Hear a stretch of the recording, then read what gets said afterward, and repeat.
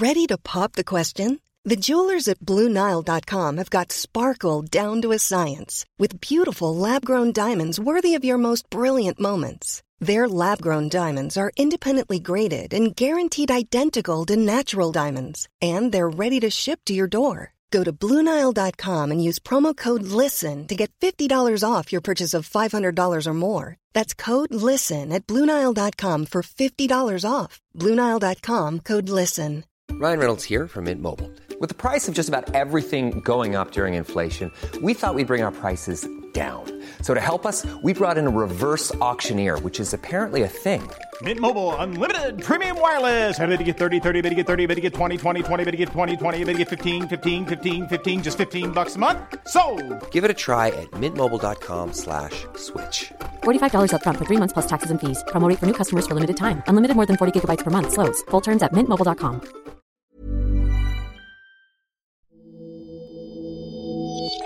At the age of 61, you might think that Margaret would be looking forward to retirement.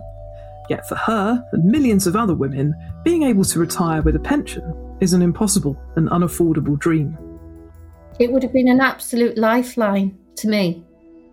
And I know there's a lot of legal wrangling been going on and court case and so on, saying, oh, well, we gave you sufficient notice from the government, and people are saying, no, we didn't know. And I was one of those who didn't know. Because of a change in the law, Margaret won't get her state pension until the age of 66 and has relied on working as a supply teacher to pay the bills. But here's the irony. Employers don't want to hire older workers. The older you get, the more expensive you are in teaching. And, you know, schools are very much budget driven. We're the forgotten bunch, you know, we've got nothing. We can't get the jobs. Schools don't want you because, you know, you're introducing additional bubbles into their mix, and we can't get the work, and yet we can't get the furlough. So there's people who are left with nothing. After hundreds of unsuccessful job applications, Margaret came up with another idea. I am doing a degree which I started in September at the age of 61, and the degree is in English and creative writing. And the dream always was, from being a teenager, to write a book one day. And I'm hoping that this degree will give me the skills and the impetus and the confidence to be able to set that dream in motion. After all the financial challenges she's been through, can Margaret reinvent herself as a writer? Welcome to Money Clinic, the weekly podcast from the Financial Times, dedicated to tackling real-life financial issues. I'm Claire Barrett, the FT's consumer editor. Today, we're looking at the obstacles millions of women in Britain face as they get closer to retirement age, like Margaret, who lives in Nottingham.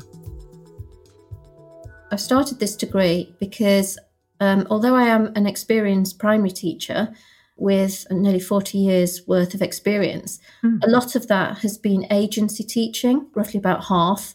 Right. And so as I got older, I found it much harder to access the work. And when I've not been doing agency teaching, I've had to resort to benefits, you know. And as a single parent, you know, you have to do it. Having worked and paid taxes all her life, Margaret found the experience of claiming benefits as she searched for a job to be a brutal one. It's dire, you know, and then to have to haul yourself in front of somebody less than half your age to be dressed down and told, why aren't you trying hard enough? Why aren't you trying harder? And risking sanctions if you're a minute or two late because you're held up in traffic and all that sort of mentality. They expect you to put in a minimum of 30 hours a week job searching.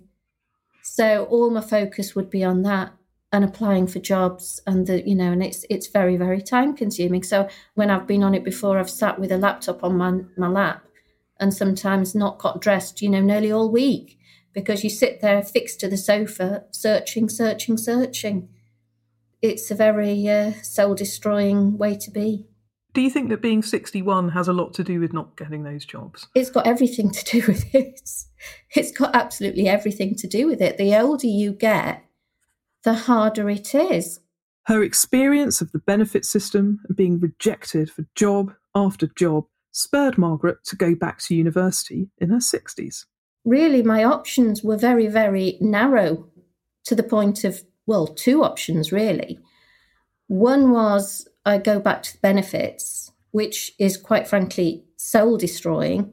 The other option was going down this road. And I thought, well, at least I've got my dignity doing this retraining.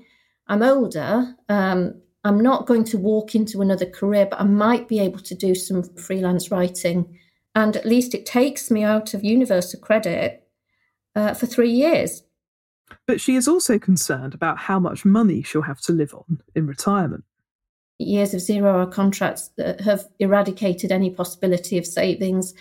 And being on and off benefits is, every time I've had a job, it's been a case of catch up for the past 20 years. So I've never managed to really keep the savings. I've had to live on them in between bouts when I've not been working. I've also got 2 adult children still living with me, so I am running a home. I am paying bills and all the overheads on that. My daughter's got an admin job, so I'm having to pay the council tax, and she's helping me out at the moment. She's giving me a chunk of her wage. If she didn't, quite frankly, I couldn't survive. With very little savings, Margaret had been relying on getting the state pension at the age of 60. In the UK, this is worth around £9,000 per year, just enough for mortgage-free Margaret to live on. And when I went out to Egypt to take a job, because I couldn't get one here at the age of 58, I went out and took a job in Cairo. I thought, I can do this for 2 years, and then I'll be able to retire at 60 and get that little bit of a pension. And I know it's going to be hand to mouth, but I'll survive. What she didn't know was that the law had changed, raising the state pension age for women and making it equal with men. How did you find out that you weren't going to get it? When I was out in Egypt having a conversation with somebody over there, another teacher, and they said, oh, no, it's not 60 now. And I said, what do you mean it's not 60 now? Oh, no, they've moved it now, it's 66 or something, and I was just absolutely flabbergasted. I said, no. The increase to the state pension age caught Margaret and millions of other women unawares. She asked for our help to make a financial plan going forward, making the most of what she's got. If I could have some sort of long-term plan for the future, for going forward, to know how to manage my finances, then that would be very useful. If I could have some help in accessing the few pension pots that are scattered around with different agencies, I've lost track of them, but if I could find where they are and maybe put them all together in one pot or something, then that would be very useful to me. She's also wondering how to get started as a writer. If I could have some help with airing my skills once I've completed my degree, to be able to take my writing and make it a reality, that would be really magnificent.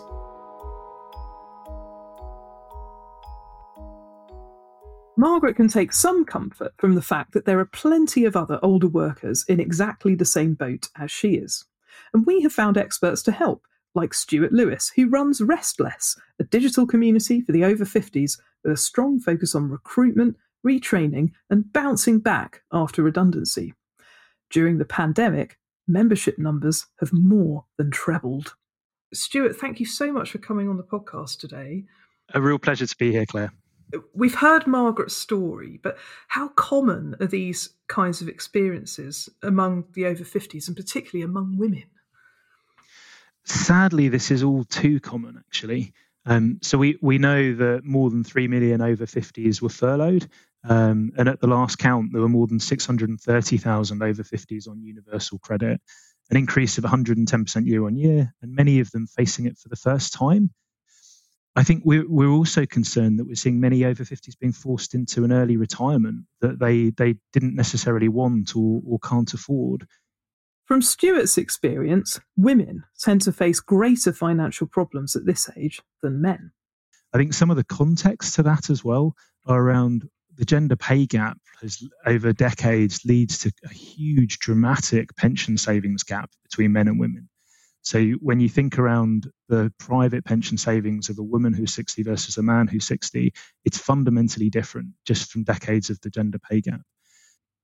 Now, one of the issues that I sensed from talking to Margaret that is a really big barrier to her is her confidence. I mean, her confidence has just been absolutely broken by all the things that have happened to her, the jobs that she's had to take on to try and get some money in to pay the bills, the experiences of claiming universal credit, being interrogated by people 30 years younger than her in the job centre. I mean, these are all factors that unfortunately could limit her chances of success in the future because she's just become so downtrodden by the whole search for employment and work. And this is one of the hardest pieces around redundancy and job seeking as an older worker, actually. So we come across so many people who have got either self-confidence challenges or self-limiting beliefs. And it's hard, right? So you can't get away from the fact that ageism is rife. At Restless, we talk about ageism being the final frontier of diversity, actually. Something I'm particularly passionate about when you think about the demographic tsunami we're seeing on the future of the workforce. Stuart says that older job seekers within the Restless community frequently share their experiences of ageism. We've seen written evidence from companies just simply saying like things like, "You remind me of my mum. I don't want my mum working here," and you just like, it's beyond compare. Not only is it illegal, but it's just a blatant disregard. Like it's we've had people being asked when they're going on the next cruise. It's absolutely incredible, actually.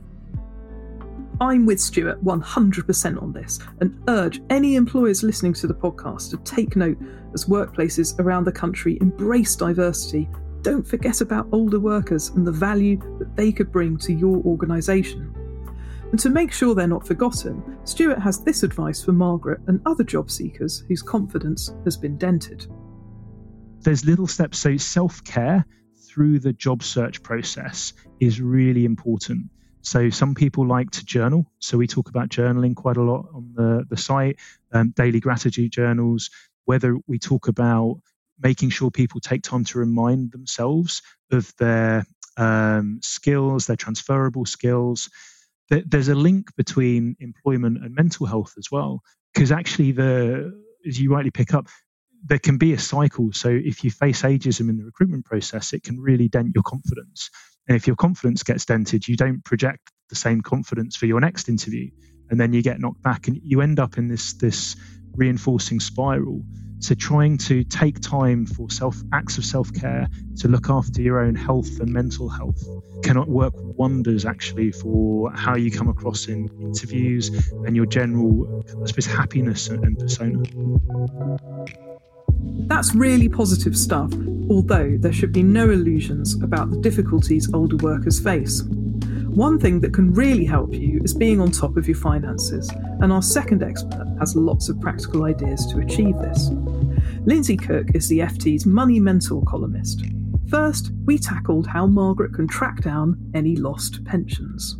First of all, she should contact the agencies or the umbrella companies that she worked for. Contact them, give the dates when she started working for them and when she finished. If she sends that detail with her national insurance details, they should be able to come back to her and say what pension she has accrued through their schemes since about 2012. Lindsay also recommends the UK government's free pension tracing service on the gov.uk website. Please be careful though, we've put the correct link to follow in the show notes, as there are a lot of copycat websites from commercial firms touting for business. So it might be that she's got some pension from much earlier employment that she's forgotten about. It's always worth trying. I have had one person who found she had a non-contributory pension from her first year of employment that was worth more than any of her other pensions. So it's always worth trying. And while Margaret's on the gov.uk website, Lindsay says she should also use the free service to check how much she's actually due from her state pension. To do so, all you need is your national insurance number. It will tell you how many years of NI contributions you've got. You need 35 years to get the full state pension. She's still got time to make up. If she hasn't got the full 35 years, you can pay extra. I think also her universal credit will count towards them. So she's probably there. The next thing that Margaret really needs some help working out is a financial strategy to take her through to retirement. She's got very little in terms of pensions, but she is mortgage free, and she'd appreciate any tips, Lindsay, that you've got to help manage her budget and boost her income. What are your thoughts? Well, my very first thought is the rent-a-room scheme. And this allows somebody to rent a room for up to £625 a month, which is £7,500 a year, tax-free. It's a really useful. It's like having an extra pension. This could be very useful when Margaret's adult children fly the nest. But in the meantime, Lindsay wondered how much they were contributing to the household. She loves her children, but they need not to be a drag on her finances. She doesn't want to be subsidising adult children who are probably earning a lot more than she is. So work out what she's paying, gas, electricity, water, etc., and see if any of those can be reduced, because she may have been on the same companies and not got the fixed rates, etc. She needs to work out a budget on food, because I know from my own children, they eat a lot. Because Margaret's mortgage-free, she could consider an equity release scheme. These work by accessing some of the money that is stored in her home. But obviously, if she does take out a loan against her property, then the interest that she'll be charged on it will be rolling up. For this reason, Lindsay thinks she should put it off for as long as possible. She's 61, so she wouldn't get that much money. It would stop her getting any universal credit. And even though rates are pretty low at the moment, they're still around 4%, which is double a normal mortgage. And that means that your debt would double in less than 15 years. So if she borrowed £50,000 to subsidise her for now, she'd be owing £100,000 by the time she's 75. Finally, Lindsay, who is also in her 60s and still working as a writer, had some bright ideas about finding work, both now and in the future. Now, Lindsay, you're very sympathetic about the ageism that Margaret has faced during her job search, but you've also got some nifty ideas about part-time work. Well, I know quite a few people who are currently, while we're in lockdown, they're doing online tutoring for primary children. There are a lot of children who fell behind when schools were closed and their parents are concerned about they can't read or they can't do maths. When lockdown's over, it's quite possible that she could do going and visiting children in their homes. I mean, her track record, she would be top of the agency's list. Now, finally, Margaret knows that she'll need to start thinking about how she'll get work as a writer in the future when she's passed her degree. What would you advise? Well, first of all, she needs a bubble, a writing bubble. In that, does the university have a writers' club? I bet it does. Are there other people on the course who are already published, either lecturers or others? The university will be proud of anybody who's been on the course and is published. She will be able to find out who they are. She needs to be on social media and talking about her desire to write. One way that people get known of as being a writer is watching out for local authors. And then when you've read their book, tweet about it, give it a review. Then you become part of their circle on the edges, but you still become part of their circle. The local paper may be willing to write about her, or she may be able to get something in her local paper if they've got a culture corner. The BBC and many, many, many other people have writing competitions for short stories and other things. She needs to just find out what they all are, get her stuff together, get confident, share with her other students what she's writing. They will help her. They will want to do the same, because anybody who's on a creative writing course wants to write, and she should. It will make her so happy. And it may not earn a lot of money, but it will help her. Brilliant. Well, they were all fantastic tips from one writer there, Lindsay, to another. Both of my experts have come up with some first-class tips for mature student Margaret, and I'm eager to see if they pass the test. I caught up with Margaret in between lectures to find out what she thought. The advice about the contacts, the social media advertising, getting my name out there on LinkedIn and that sort of thing, using the university contacts, that's very, very useful. Lindsay also honed in on the issue of adult children living at home and the financial arrangements parents make with them. I don't know what you thought about that.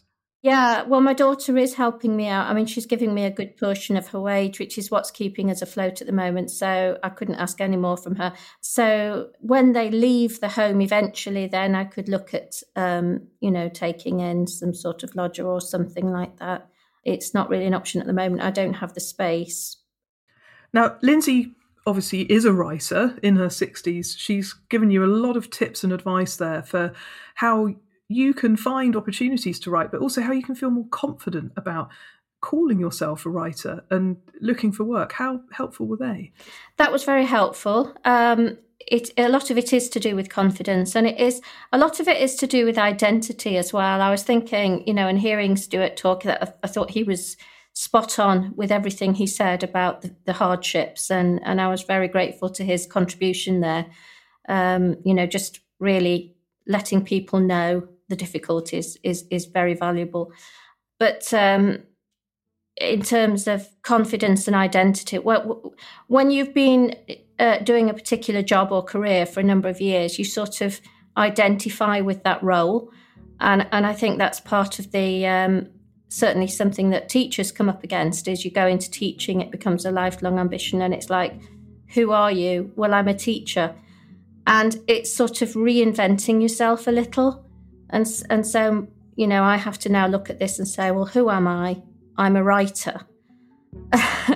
And that's sort of getting other people to take on board this new me, really. This is what I do, and take me seriously, I suppose. And that might come with the first published piece of work, possibly.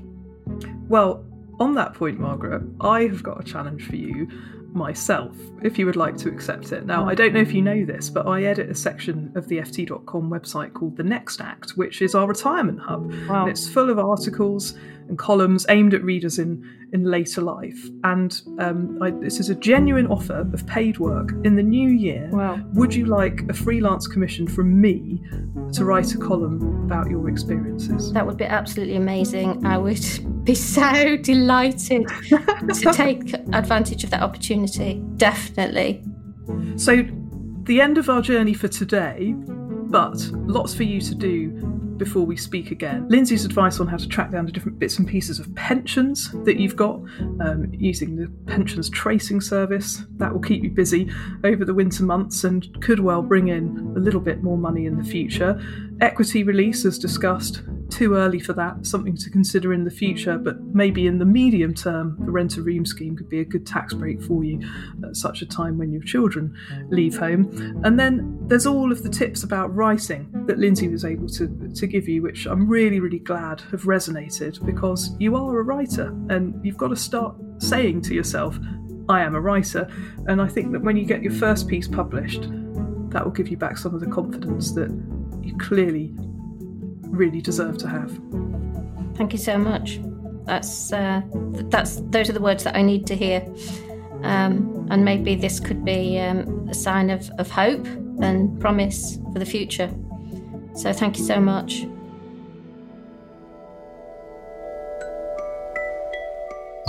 That's it from Money Clinic with me, Claire Barrett, this week, and we hope you like what you've heard. If you would like to chat with me on a future episode of the show and get some expert thoughts on a money issue that's bugging you, then email me. Our address is money@ft.com. Want to read more? Check out the show notes for links to articles I've written on these topics. Take a peek at our website, ft.com/money, grab a copy of the FT Weekend newspaper, or follow us on Twitter @FTMoney. Money Clinic was produced in London by Josh de la Mare and Persis Love. Our sound engineer is Breen Turner and our editor is Amy Keane. And the original music is by Metaphor Music. And finally, just so you know, the Money Clinic podcast is a general discussion around financial topics and does not constitute an investment recommendation or individual financial advice. For that, you'll need to find an independent financial advisor. That's the small print over and done with. See you back here next week. Goodbye.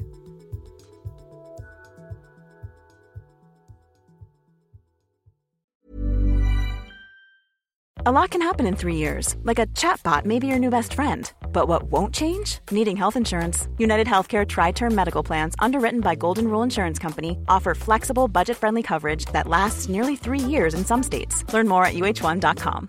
When you make decisions for your company, you look for the no-brainers. And if you have a lot of mailing to do, Stamps.com is the ultimate no-brainer. It streamlines your processes to make your business more efficient, which makes you less busy. Mail checks, invoices, legal documents, and everything you need to keep your business running with Stamps.com. Seamlessly connect with every major marketplace and shopping cart. Schedule package pickups and see your cheapest and fastest shipping options from different carriers, with rates up to 89% off USPS and UPS rates. And with the Stamps.com mobile app, you can take care of mailing and shipping wherever you are. Make the same no-brainer decision as over 1 million other businesses with Stamps.com. Sign up with code PROGRAM for a 4-week trial, plus free postage and a free digital scale. No long-term commitments or contracts. That's Stamps.com. Code PROGRAM.